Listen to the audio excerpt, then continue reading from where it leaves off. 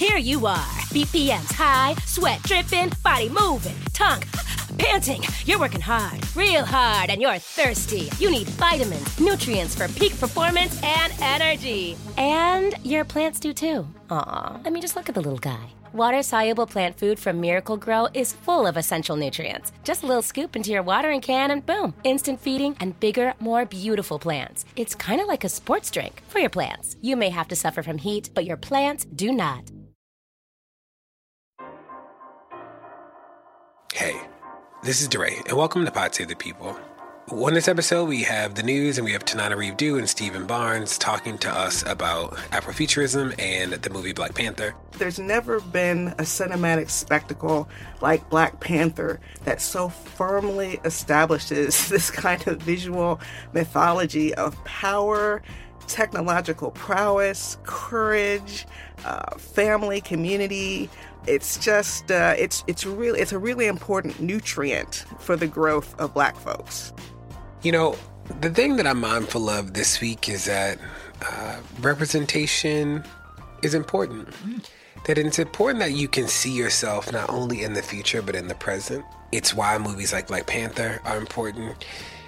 We also need to think about the representation of resistance, the representation of family. Like, the things that we consume in the public have a big impact on the way that people think about the world. You think about the police in movies, is that you can't name an action movie that has police in it, like as characters, as central characters, where tons of people don't just die as a result of them finding the bad guy. That people's lives become just like the collateral consequences of what movies sort of tell us justice looks like. And we have to be mindful of those because people consume them over generations, though. Like, people's conception of justice and policing is largely influenced by shows like Cops that did real damage, or things like, you look at, me and Sam were talking this long ago about Bad Boys. It's like hundreds of people die in that movie, are shot at, or just casualties of the police. So representation is important about race, about justice, about a future, about freedom. That's it. Let's go. And it's the news with me, Brittany Packnett, former member of the Ferguson Commission and appointed by President Obama to the Task Force on 21st Century Policing, and now a leader in education. Clint Smith III, our resident academic, and Samuel Sinyangwe, our resident data scientist. It's the news. This is Brittany Packnett at Miss Packyetti on all social media. And this is Sam Sinyangwe at Sam Sway on Twitter. What's going on, y'all? This is Clint Smith at Clint Smith III.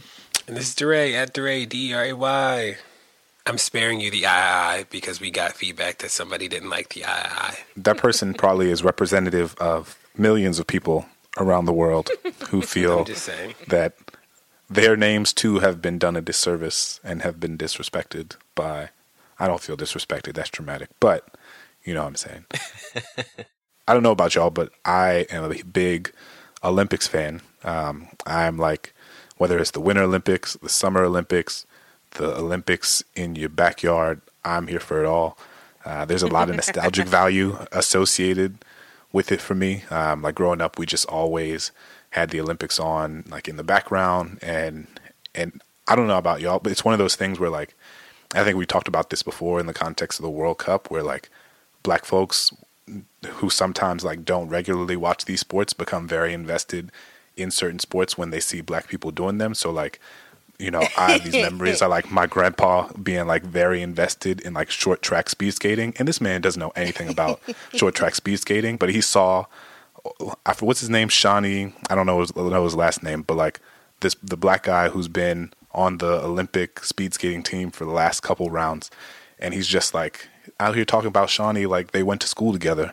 And like that's his grandson. I'm like, I'm your grandson. What are you talking about? Now the news.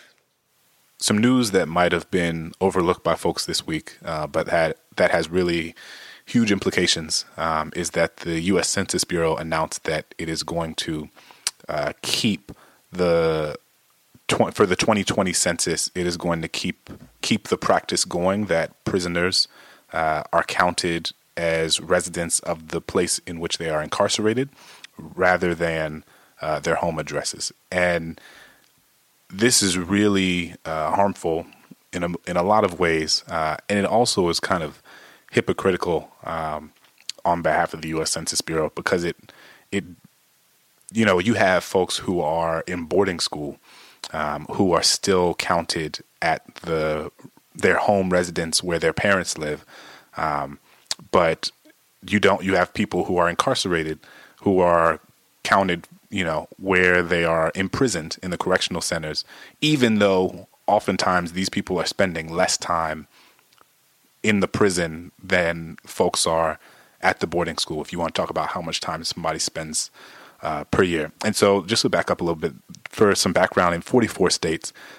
prisoners, quote unquote, live in their prisons, but for the purpose of the census, they cannot vote, right? So they are bodies who are counted in these districts, but they do not have any electoral power. And these are folks who are disproportionately people of color, who are disproportionately coming from the city, both of which are places and demographics that tend to lean Democratic. And so these are folks who would be voting most likely for Democratic candidates, who are now being taken from having their bodies, per the census, taken from the cities and put into these rural districts. And thus it gives these rural districts that have smaller populations, larger populations, and more potential representation without the people who are making the district more populated having any electoral power. What makes this particularly egregious is the fact that the Bureau asked for public comment on its residence rules 2 years ago, and over 99% of the nearly 78,000 comments regarding residence rules for incarcerated people urged the Bureau to count incarcerated people at their home addresses, which is almost always their legal address. But the Bureau ignored the fact that 99% of people who were asked about this issue said that it makes the most sense for our democracy to have these people counted for the home address where they live. And so the thing is that they're almost picking favorites, right? They're like picking favorites based on economic and racial privileges. And, for example, the Prison Policy Initiative has done this thorough report, and they talk about how the majority of people incarcerated in Rhode Island, for example, spend less than 100 days in the state's correctional centers.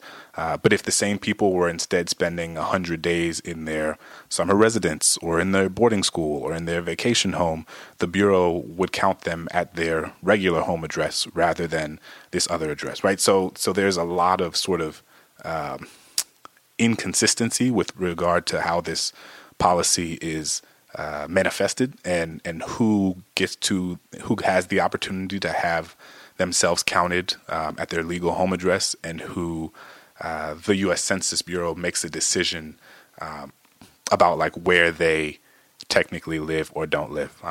And this is something that's really important, and obviously something that has implications in terms of giving certain places more electoral power, making it seem like they have larger populations than they do.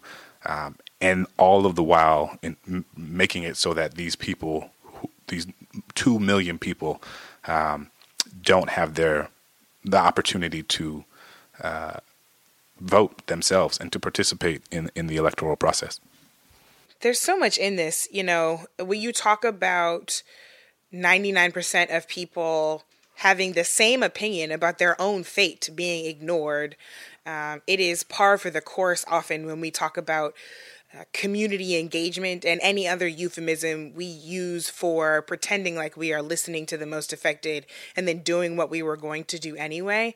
And this is a point that I make continuously to people when they talk about how social change works and what they can do, especially if they have any kind of decision-making power whatsoever, is to remind folks that people do not simply want to be heard. They want to have power in making decisions that will affect them.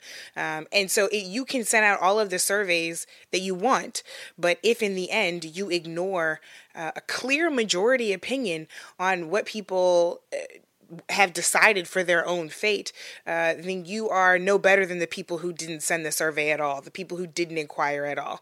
And so that is just really ringing in my head as I listen to you talk about this story, Clint. The other piece, is that as you were talking and as I was reading this, it felt not unlike the 3/5 compromise, right? Where enslaved people were counted as 3/5 of a human being in order to increase population in southern states and districts, to increase their political power in the federal government, in United States Congress. The powers that be have continued to ignore folks' humanity so that they can hoard their own political power. And every single time that we put power over people, we'll continue to have the same result. And I think that's a really important point you made, Britt. Just real quick, that an analog to the 3/5 compromise is like very real, and I'm wary of direct comparisons of like antebellum slavery to mass incarceration. But it's almost like, in some cases, in some sense, it's worse, right? Because this is almost a 5/5 compromise. Because we're no longer counting 3/5 of them toward the population of this place without electoral power. Now you are counting the entire person toward the population, and still they have no electoral power, right? So like it's almost in that context, it's almost more egregious than what folks were doing in 1860. Mm-hmm. Yeah, I mean it's wild, and I think a couple of things. One, you have the prison population is overwhelmingly people of color, but prisons tend to be built in rural, whiter communities, and so what you're essentially doing is transferring the political representation and political power of millions of people of color who are incarcerated from their communities and them right to the rural white communities in which they're being housed. The other thing that's interesting is that I recently learned that this is unique to prisons. So like, for example, people who are in boarding school who are essentially housed elsewhere away from their home for extended periods of time are not counted in this way by the census, but prisoners are counted this way, right? And so, if you are wealthy and go to a wealthy boarding school, you do not sort of give up your political representation to the community in which you are going to school, but if you are incarcerated, you do. And so there's hypocrisy in that. And I think the second piece that's important to note is that even though the census is not going to be doing this year, what is possible is to actually change some of this at the state level. And so there are a number of states like New York and California that manually adjust the census data for this. So they account for people's home addresses and they sort of adjust the data in order to reflect people's home addresses instead of the addresses in which they're incarcerated. So this is something that can be changed at the state level while we continue to push, the federal government to do things differently at a national level. Yeah, the only thing I'll add is that my wonderful home state of Maryland and New York, where I used to live, passed legislation to end prison-based gerrymandering and count incarcerated people at home. So they did that, and New York's law was upheld by the New York State Supreme Court. Maryland's law was upheld by the Supreme Court of the United States. And like Sam said, Delaware and California actually passed this legislation to end prison-based gerrymandering starting with the 2020 census. So it can happen, and it is unfortunate that this Trump administration is not willing to engage this at the national level right now, but it is actually really possible for states and cities to really lead here. It's one of those things too that like people don't even think about, but in places like Baltimore, where the majority of people in prison are from cities, the city of Baltimore, or from other densely populated areas in the state, when you remove these people from the city rolls and put them in like the random small town where the prison's located, you are fundamentally changing what power looks like at the state level. And that's just not fair. So I'm proud to be from a state that has fixed this, but there are so many other places across the country that need to do it. So my piece of news is related to this. We talked about prison-based gerrymandering and how that takes away and compromises the political power of folks who are incarcerated. We've also talked in previous episodes about disenfranchisement, in particular in Florida, and how, according to the Sentencing Project, about 6 million people are prohibited from voting by law because of a felony conviction. So just to dive deeper in that, an article came out in truthout.org called Disenfranchised by Misinformation. Many Americans are allowed to vote but don't know it. And so this is another aspect of disenfranchisement that doesn't get talked about as much, and that is that people, even after their voting rights are technically reinstated, so in states that are not the 4 states that permanently ban people from voting with a felony conviction. So those are, Iowa, Florida, Virginia, and Kentucky. Every other state, at some point, you have your voting rights restored, almost always. Whether it is after you complete your sentence, sometimes even, you never have your voting rights taken away in places like Vermont. But what they find in this article is that many people actually don't know that they've had their rights restored. And so, many people believe that if you are convicted of a felony, then you actually never get your rights restored, even in states where that's not true. And so I did a little bit of digging deeper and looking at some of the research and found a particular study that's called Studies of Voting Behavior and Felony Disenfranchisement Among Individuals in the Criminal Justice System. And they look at 3 states, New York, Connecticut, and Ohio, and they survey the population of people who are returning from prison. And these are states where once you've completed your sentence, you're no longer disenfranchised. You're technically eligible to vote. So they survey people who are released from prison. What they find is that 52% of those released from prison after completing their sentence believe that they are permanently disenfranchised, or they simply don't know whether or not they're disenfranchised if they've ever been convicted of a felony. And another 31% of people believes if you have even ever been arrested, you are permanently not eligible to vote. And so this is actually really huge in regards to disenfranchisement, because more people actually have their voting rights restored than are permanently disenfranchised, because there are only 4 states that permanently disenfranchise people. And yet, you have 2.2 million people who are incarcerated, usually for like an average length of sentence for about 4 years. And after that, they return to community. So you have millions and millions of people. The estimate is about 19 million people in this country who have a felony conviction. And this research suggests that about half of them believe that they do not have the right to vote, even though technically they're eligible to vote. And so, this, number one, what this means is that, in terms of our advocacy and how we're talking about disenfranchisement, that it's important to not only be seeking to end the laws that legally disenfranchise people, but also to make sure that people know who are not currently disenfranchised, who've had their voting rights restored or are newly eligible to vote, that they too can vote. And this is so important because, if you try to register to vote and you are technically supposed to be disenfranchised, then it's actually considered voter fraud. So people don't want to register to vote if they think that they are still disenfranchised, because they will be breaking the law again. And so we have to be clear about when people are eligible to vote, engage in targeted outreach to make sure people know that they have that power to vote and that they can exercise it. Or else, in essence, what's happening is that there's a de facto disenfranchisement layered on top of the legal disenfranchisement that is just as pervasive and has just as large an impact on voting rights. Part of what you're talking about, Sam, part of what it illuminates is that having the right to something does not necessarily correlate with having access to something. And part of it is that, it's a set of very purposeful tactics on behalf of folks who want to keep people who are coming back from being incarcerated from voting, because they know that it represents a threat to their power.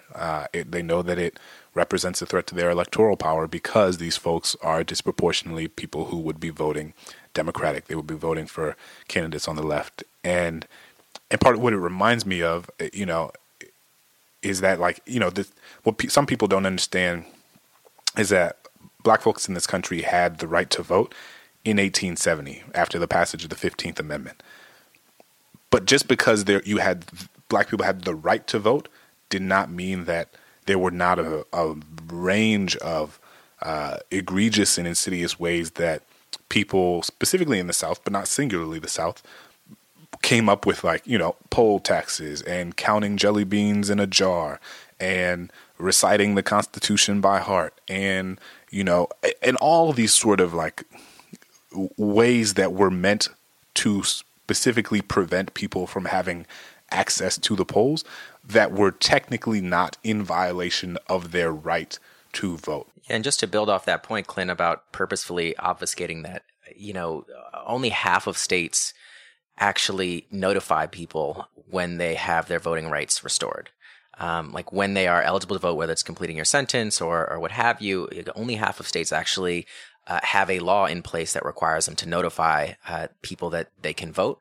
And among the states that actually do notify people, those types of notifications vary. So in New York and North Carolina, once you are released from your sentence, you get this packet, which is a really dense packet with a bunch of papers in it. And on one of the papers, in the bottom right corner, is a paragraph that says you can vote. But, again, a lot of people will not read that, will not see that. It is not made prominent. It is not, a single thing that people receive that would make it easier to see. Many people may not be able to read at the level of the document. It's a pretty dense document. And so, that's it. That's what you get. And if you miss that, you are completely dependent on your own to find out what your rights are and how you can exercise them at tremendous penalty. If you are wrong, you could go back to prison.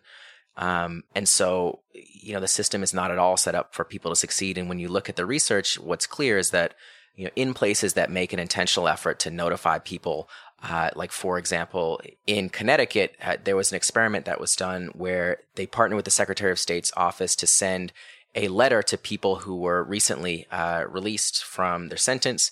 And that letter said, you have your right to vote back. And they were able to increase turnout among, formerly disenfranchised people by 25 to 30% just because they received that letter notifying them that they could vote. So these things really do matter to people's ability to participate in the political process. So not only do we need to change the law, but we also need to make an intentional effort to keep people informed about what the law is and what their rights are. Don't go anywhere. More Pod Save the People is coming. Pod Save the People is brought to you by Factor.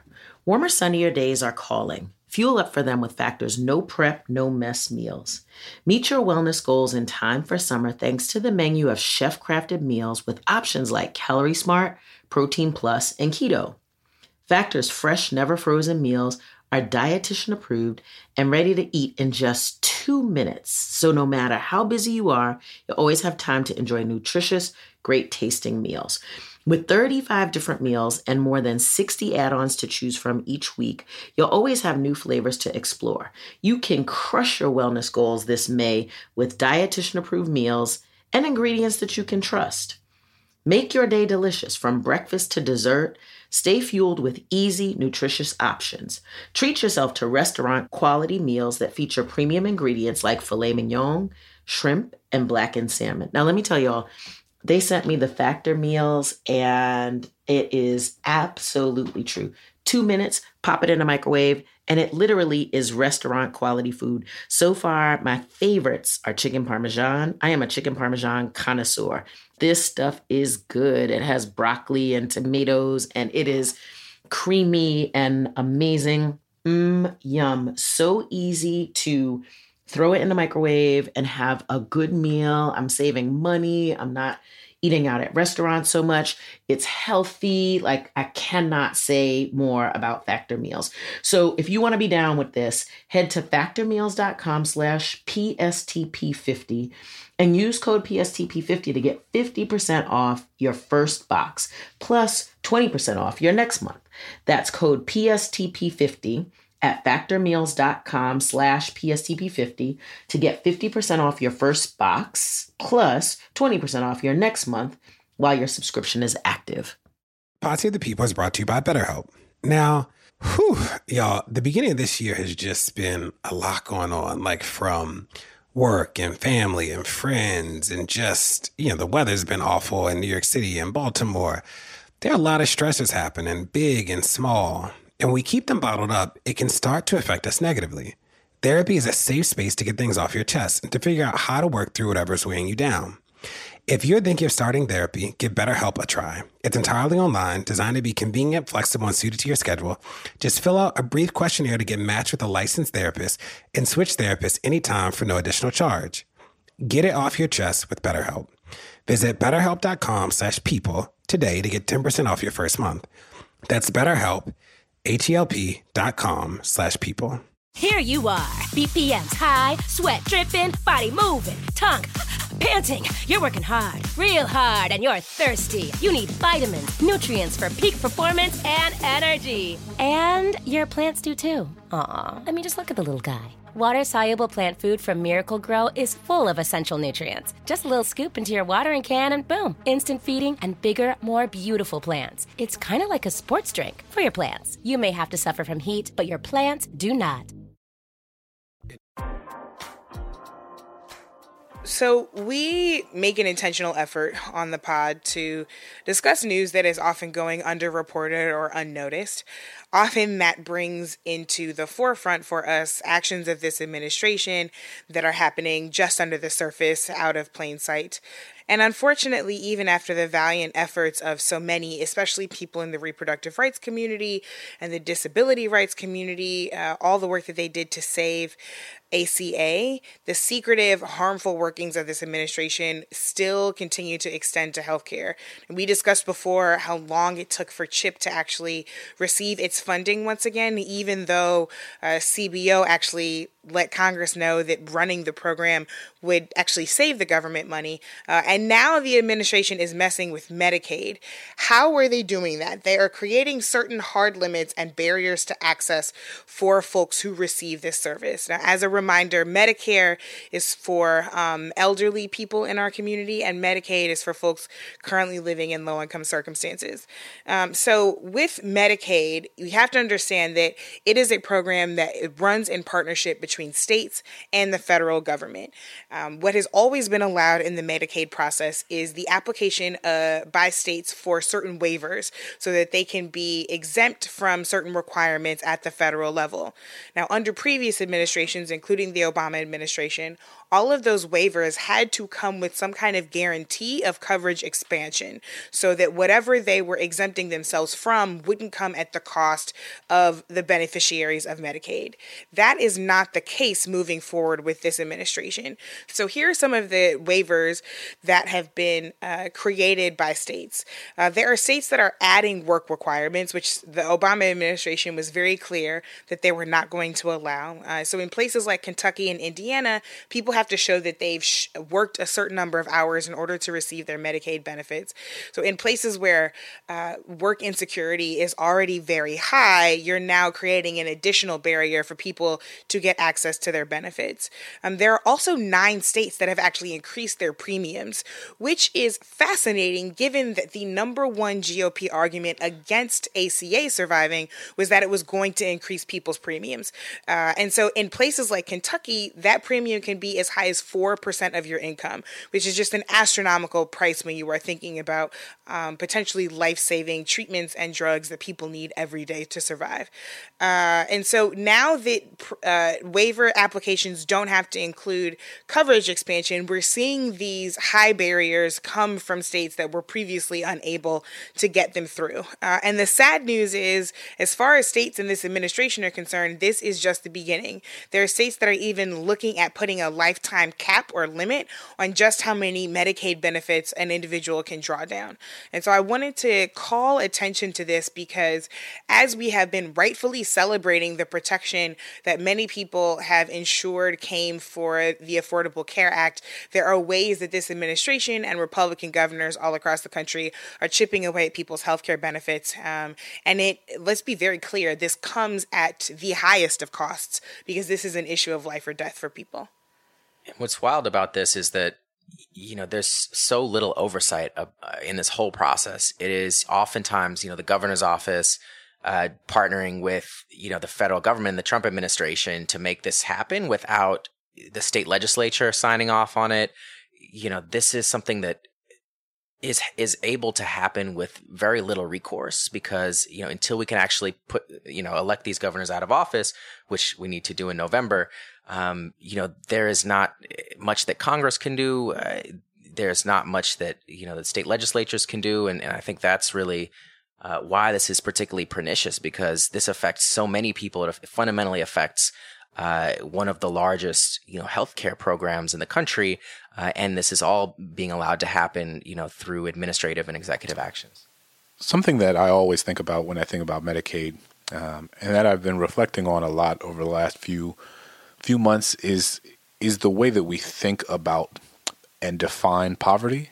It's interesting the way that we discuss the poverty line, like the quote unquote poverty line, as if it were this thing that kind of fell from the sky and was enshrined in stone and was like very written by the founding fathers. But like it's important for people to remember that it is a largely arbitrary number that is not actually reflective of the economic conditions that people and the material conditions that people are experiencing, right? And that the federal poverty level does not change based on the state you live in or the city you live in, where clearly the cost of living in Kansas is like fundamentally different than the cost of living in New York City, and yet the federal poverty level is the exact same for all of those things. And I say that because to qualify for Medicaid, you have to have an income at or below 138% of the federal poverty level. And for an individual, the federal poverty level is $12,000.60. And so 138% of that is $15,856.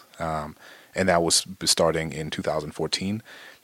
And what's important to remember, like, is that if you make let's say you are an individual making $20,000, I would argue, and I think most people would agree, you are still living in poverty, considering like the cost of living in 2018 in most places, and yet you don't qualify for Medicaid. So you are ostensibly responsible for your own medical costs, and yet you live in like a deeply impoverished context. And I just think that that's really important for us to keep in mind and to sort of complicate and push the way that we're thinking about what poverty is or isn't, even how we're defining it, is that like the federal poverty line is a metric that actually fails to capture who is or is not living in poverty.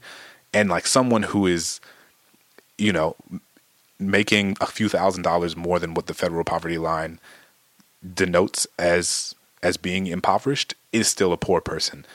I'm always mindful with this administration that they're playing the long game, and so I'm trying to figure out like what the long game is here. When we think about the sum effect of what happened with or what they're doing with immigration and all the work around the border and the Muslim ban, is that it is projected now that the sum total of that is going to keep the country to be a majority white country for at least 5 years longer than we had projected.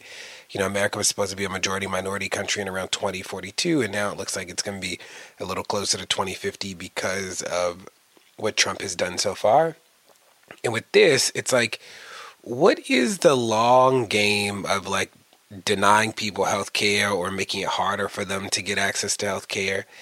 And it just sort of boggles my mind that there is either money to gain or that there's some benefit to restricting people's access, especially people who already can't afford so many other things, which are the people who qualify for Medicaid. You know, we said on a previous episode, but half the kids born in the country are actually born via Medicaid.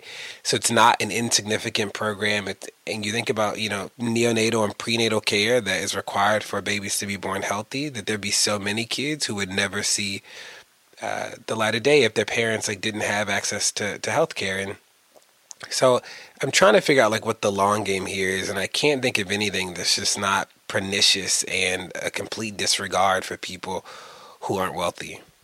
My news is about Pennsylvania. So Pennsylvania, if you have not been following it, Pennsylvania submitted a map, a district map for the upcoming elections, and it got turned down by the Pennsylvania Supreme Court as being gerrymandered, and it was appealed to the United States Supreme Court, and they denied the stay. So Pennsylvania has to redraw the congressional districts, which is a good thing for democracy. They actually just resubmitted new proposed districts that seem to be almost identical to the ones that were denied by the courts the first time. But what is more fascinating about this story is that there is a legislator in Pennsylvania who actually is trying to remove all of the justices on the Pennsylvania Supreme Court who said that the map was gerrymandered. And it's like this crazy thing. And, you know, I think about this because you see that there are rules in place, that there's supposed to be a system of checks and balances, that that's supposed to be a bedrock of the way we've configured our democracy. And the Supreme Court in Pennsylvania said that this map was gerrymandered and wasn't fair. And what you find is the legislator pushing to get rid of all the judges on the court so that he can push through a map that makes no sense. And like, these are the things that you don't even realize have happened until you look up and you're like, wow, I didn't, here we go. This is how we got to really crazy politics. But I wanted to bring it here because I was shocked when I read it, but it also made me more mindful that we got to like pay attention to even the things that we thought were going to be okay. Yeah, this reminds me of what Mitch McConnell and the Republicans did with Gorsuch, right? They changed the composition of the Supreme Court, right? So we talk about gerrymandering in Pennsylvania. Like, luckily, this was a state Supreme Court decision, which is based on the state constitution in Pennsylvania. Otherwise, it would be more likely for the Supreme Court to take this up. But for the other gerrymandering cases, which have an incredible bearing on congressional representation and democracy, that's being decided now by a Supreme Court that is a Republican majority Supreme Court because they stole a justice, right? They stole a justice. They stole Obama's ability to appoint Merrick Garland and put in Gorsuch. And now we're seeing sort of the reverse happen with Republicans in Pennsylvania, where if the court is a different composition than they like already, then they'll just remove the justices they don't like. So, that's the type of anti-democratic thinking that is increasingly becoming the norm in the Republican Party, and that's bad for democracy. I was reading about the founder of the Kaplan study method, Stanley Kaplan. Stanley Kaplan's intention was essentially to demystify the Scholastic Aptitude Test, the SAT, and other aptitude tests that were being specifically leveraged to keep Jewish people, like Stanley Kaplan, out of higher education. And when the folks running Ivy League schools were asked why they were using these this way, they essentially talked about Jewish people as being too hardworking and therefore embarrassing the students that were already there by their strong work ethic, which is laden with like a bunch of stereotype threat, to be very clear, stereotypes are harmful in lots of ways, even model quote unquote minority ones. So I want to be clear about that. But I was reading it and I was just astounded by the fact that they were essentially saying, we know that what we are doing is wrong, but we are doing it to protect our mediocrity and our way of life, right? And our way of life depends on the exclusion of other people. And I was so reminded of that story as I was reading this piece of news, because corrupt power will stop at nothing to protect itself. When they gerrymandered this map, they knew exactly what they were doing. Folks worked on this together over a long period of time, to your point about the long game, DeRay. And when it was discovered to be as problematic as it absolutely is, the solution here is not to have a logical argument about why things were that way, because there is no logic behind it. It was about the protection of corrupt power. So instead, the solution is, let us just protect our way of life by getting rid of you. We've seen that theme come up over and over and over again in America. My hope is that the folks who would be engaged with so-called impeachment proceedings would be able to see right through this. I've really just been reflecting, I think, on how skewed what we call our democracy actually is. And I think we know that for like a lot of different reasons, but like if you really just sit down and think about it, the fact that they are able to hold 13 of 18 congressional seats and that they did not win the majority of the votes, like that should be that should outrage everyone.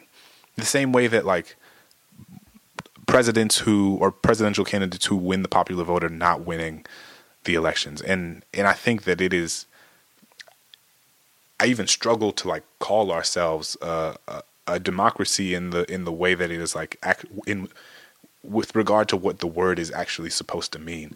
And I think to Brittany's point, the Republican Party recognizes, and Brandon Terry talked about this a little bit last week on the podcast, the Republican Party recognizes that they are existing in like under existential threat because of the demographic shifts of this country.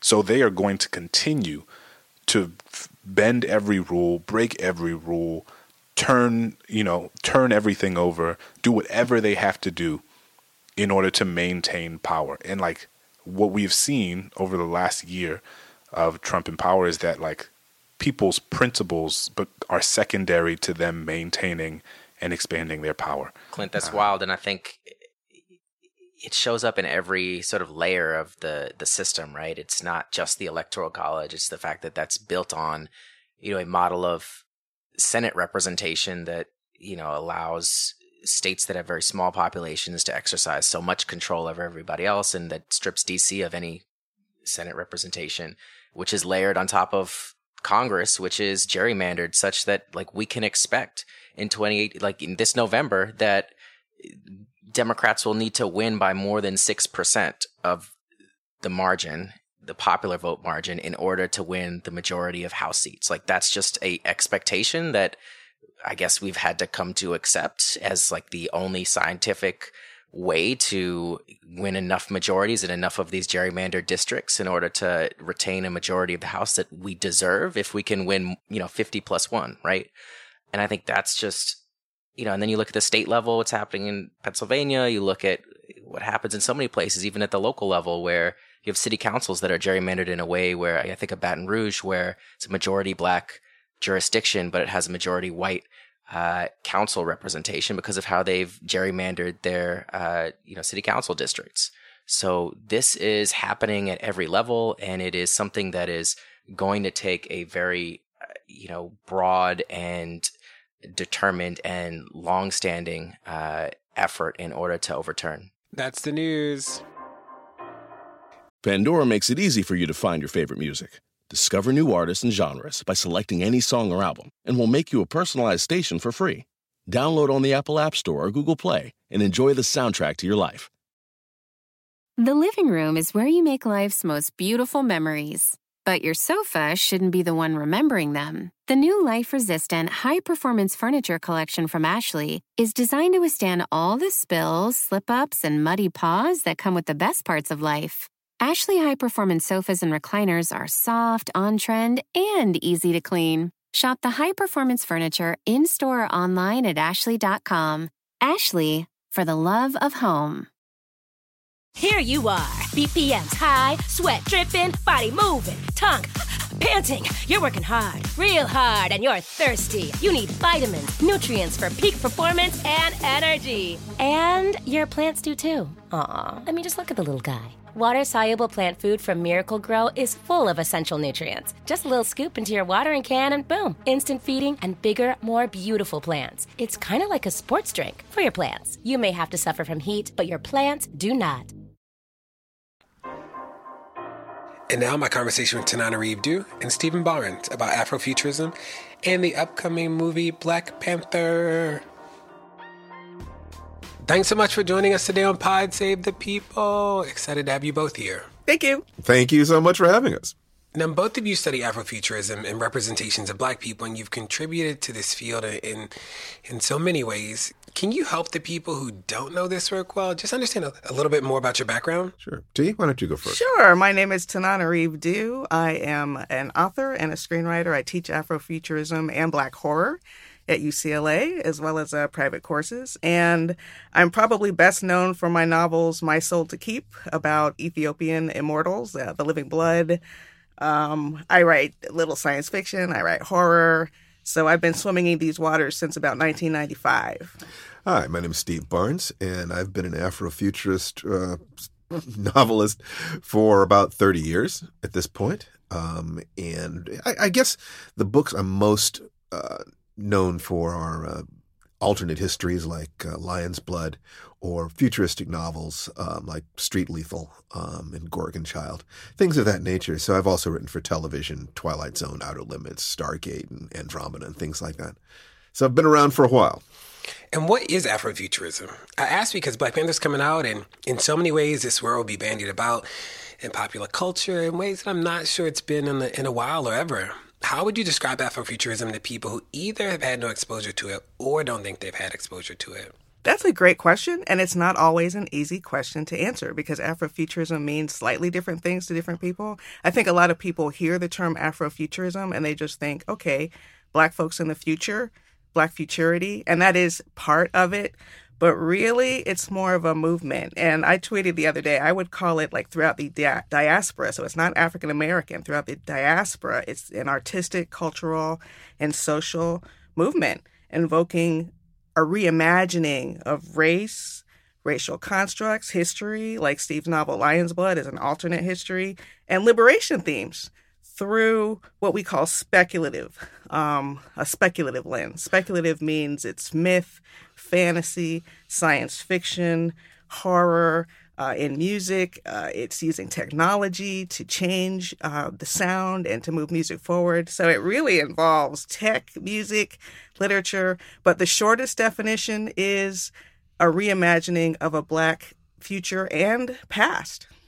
You know, I think that Afrofuturism, from my point of view as a novelist, is a subset of science fiction. Science fiction is basically fantasy that is anchored to what we understand of the sciences. So it involves technology, it involves interactions with technology, discovery, things of that nature. Afrofuturism would be this literature applied specifically to the children of the diaspora, either about them or from their perspective. So it's if you look at science fiction as a way of looking at the world and creating new myths, new understandings of where we fit in the universe, then Afrofuturism would be specifically where do Black people fit in the universe, and I think that would cover a lot of my own perspectives on it. Now, why does this matter? Like, what makes Afrofuturism important in the spectrum of genres? And why does a movie like Black Panther matter in a moment like this, besides just having Black people in film? And what does it do to the way that we think about stories themselves? Well, representation, especially fantastic representation, really helps us see ourselves in a broader mirror. You know, so many of us, especially as African Americans, have lived under these sort of constraints of how we can even dream. So in early cinema, we were the maids and housekeepers and servants and comic relief. In genre, like horror, we were the first to die, the sacrificial Negro.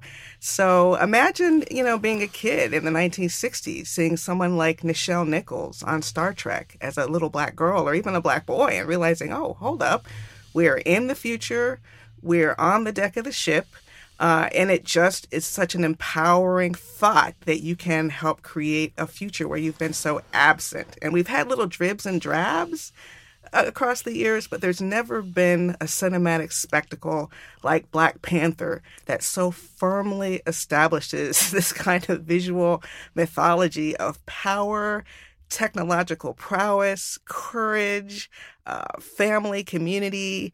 It's just it's a really important nutrient for the growth of Black folks. I think that every culture in the world has mythologies that connect them to the origin of the universe and says things about where they're going to be heading in the future.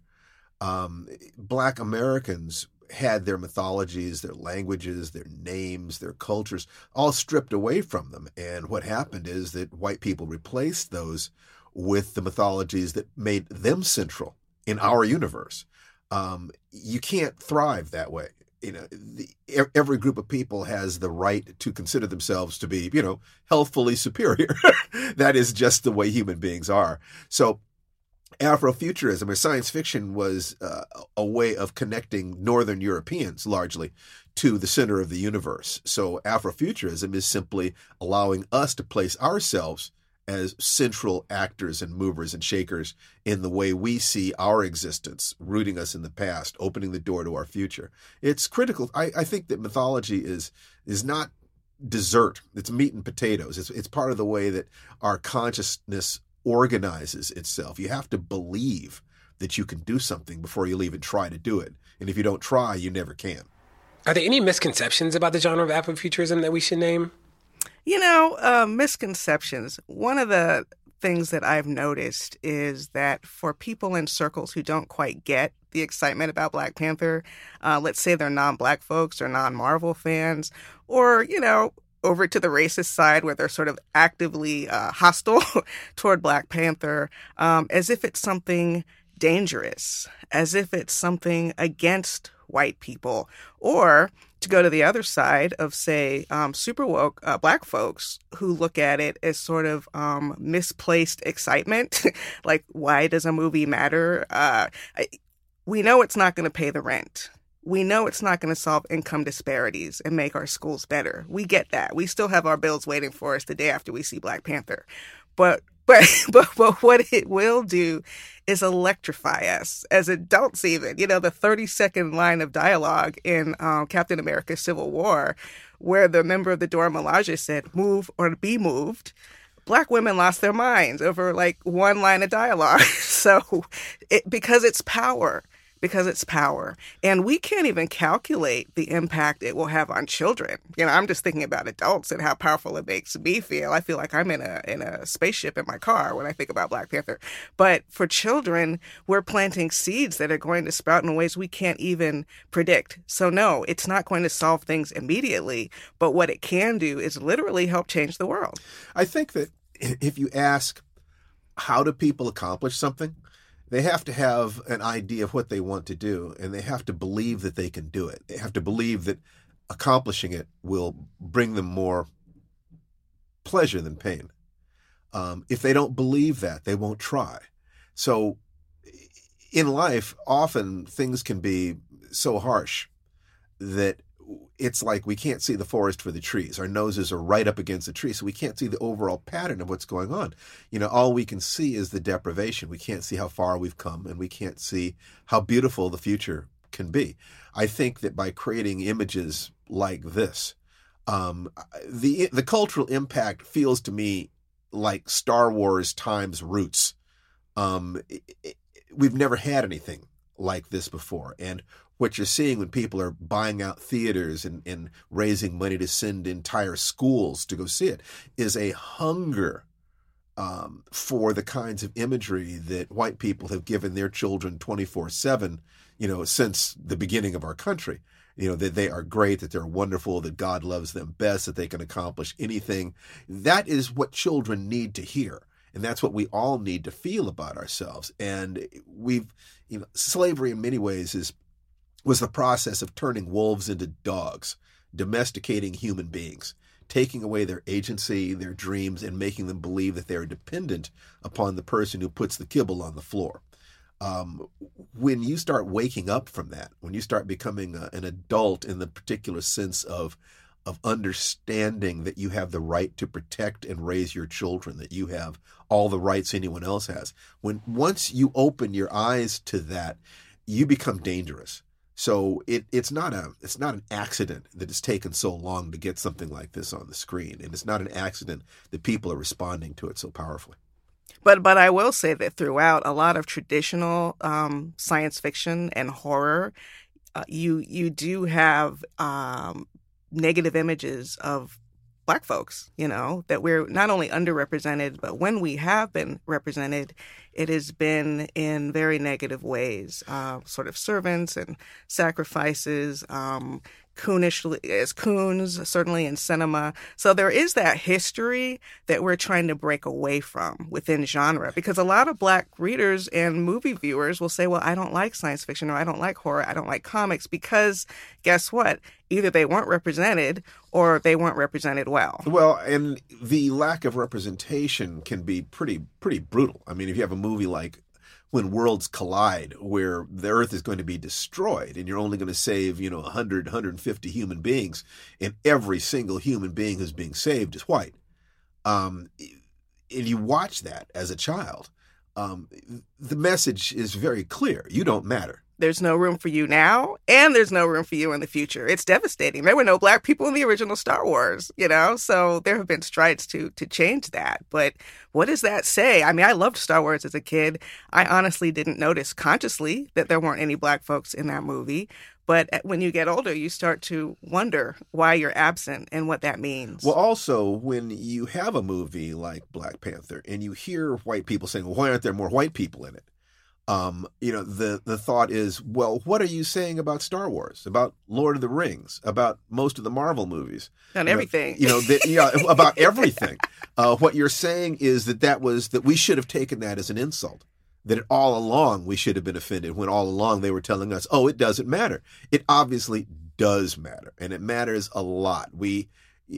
Every group of people tells their children that they are precious and spins stories of their ancestors and their descendants to create a context. This is what life is. This is what your potential is. This is what the future can be. And when you're cut off from that, when someone strips away those stories, those cultural stories, it's basically like wiping your hard drive. And what they do is they get to implant Slave 1.0, and they will tell you who you are. And inevitably, if you let someone else control your mythologies, they will always make it disadvantageous to you and control your future. Yeah, they're going to try to control you. They're going to make up your identity to benefit them. Now, what should people know or think about heading into seeing Black Panther? Well, I could tell you I've seen Black Panther. I was really, really privileged to go to the Hollywood premiere with a reporter for Entertainment Weekly. I'll have to shout him out. Anthony Bresnikan, thank you for that ticket. And of course, like any moviegoer, I was afraid that my hopes had been driven too high, that all the best moments would be in the trailer. I've been burned that way before, and that it would somehow be a massive disappointment. I was just afraid because I wanted to succeed so much. And none of that was true. It was everything I thought. So if people who have seen even just the initial trailer, I don't even advise people to watch more trailers before they see it. The initial trailer shows you everything you need to understand about this movie, the strength of it, the beauty of it, the singularity of it. It's all there. So even if you've never read a Black Panther comic, even if you've never seen another Marvel movie, it doesn't matter. Black Panther is a standalone. That's why the critics are saying it's unlike, I think, any other Marvel movie. It has its own look and feel, and it is a standalone story. And what about the universe? Where does Wakanda sit in terms of the Marvel universe? Wakanda was originally created in 1966 by Stan Lee and Jack Kirby, the fathers of the Marvel universe, the godfathers or the grandfathers of the Marvel universe, and it was created specifically because Kirby and Lee saw that there were no black superheroes of any consequence. So they did it very deliberately, and he was created to be the smartest, richest, and one of the toughest human beings on the planet. Wakanda is a mythical African kingdom that was never conquered by Europeans, that is sitting on top of the world's greatest natural resource, a metal called vibranium. And that metal enabled them to develop separately from the rest of the world an incredibly advanced world, that an advanced kingdom that is hidden. The rest of the world does not know very much about Wakanda at all. And get this, Captain America's shield, that so powerful shield by iconic Captain America, is actually made out of vibranium. So it's almost like a secret society that is helping to power other superheroes. So Wakanda is a repository of wealth and knowledge, super science. Black Panther himself, over the course of 5 decades of stories about him, has manifested as one of the smartest, toughest, most savvy, most strategic thinkers in the entire Marvel universe. And Wakanda is one of the gems in Marvel's crown. It really is. Well, thanks so much for joining us today to talk about Afrofuturism and the movie. Is there anything else that should be on people's minds as we wade into what will surely be a celebration of both Blackness and the genre of Afrofuturism? Well, I think one thing people want to bear in mind, as someone who teaches Afrofuturism, I've noticed that a lot of the students who are drawn to speculative fiction are world builders in real life. There tends to be a bit of an activist bent to especially Black creatives who are exposed to this sort of wider tableau. It's like, oh, I don't just have to tell history. I don't just have to tell survival stories, although those are very important, but I can expand my vision and my universe. People have even used work like Octavia Butler's Parable of the Sower to create real life community building. So I hope and I know, in fact, that after the lights come up and people are leaving the theater, they're going to be fueled by that power of Afrofuturism to say, hey, that was fun, but what can I do now to create a real different future? Perfect. Well, thanks so much. Consider you both friends of the pod and can't wait to see you back on the pod. And, I can't wait to see the movie. Great. Fantastic. Thanks for having us. Well, thanks so much for listening to Pod Save the People. Make sure you tell a friend, and I will see you back here next week.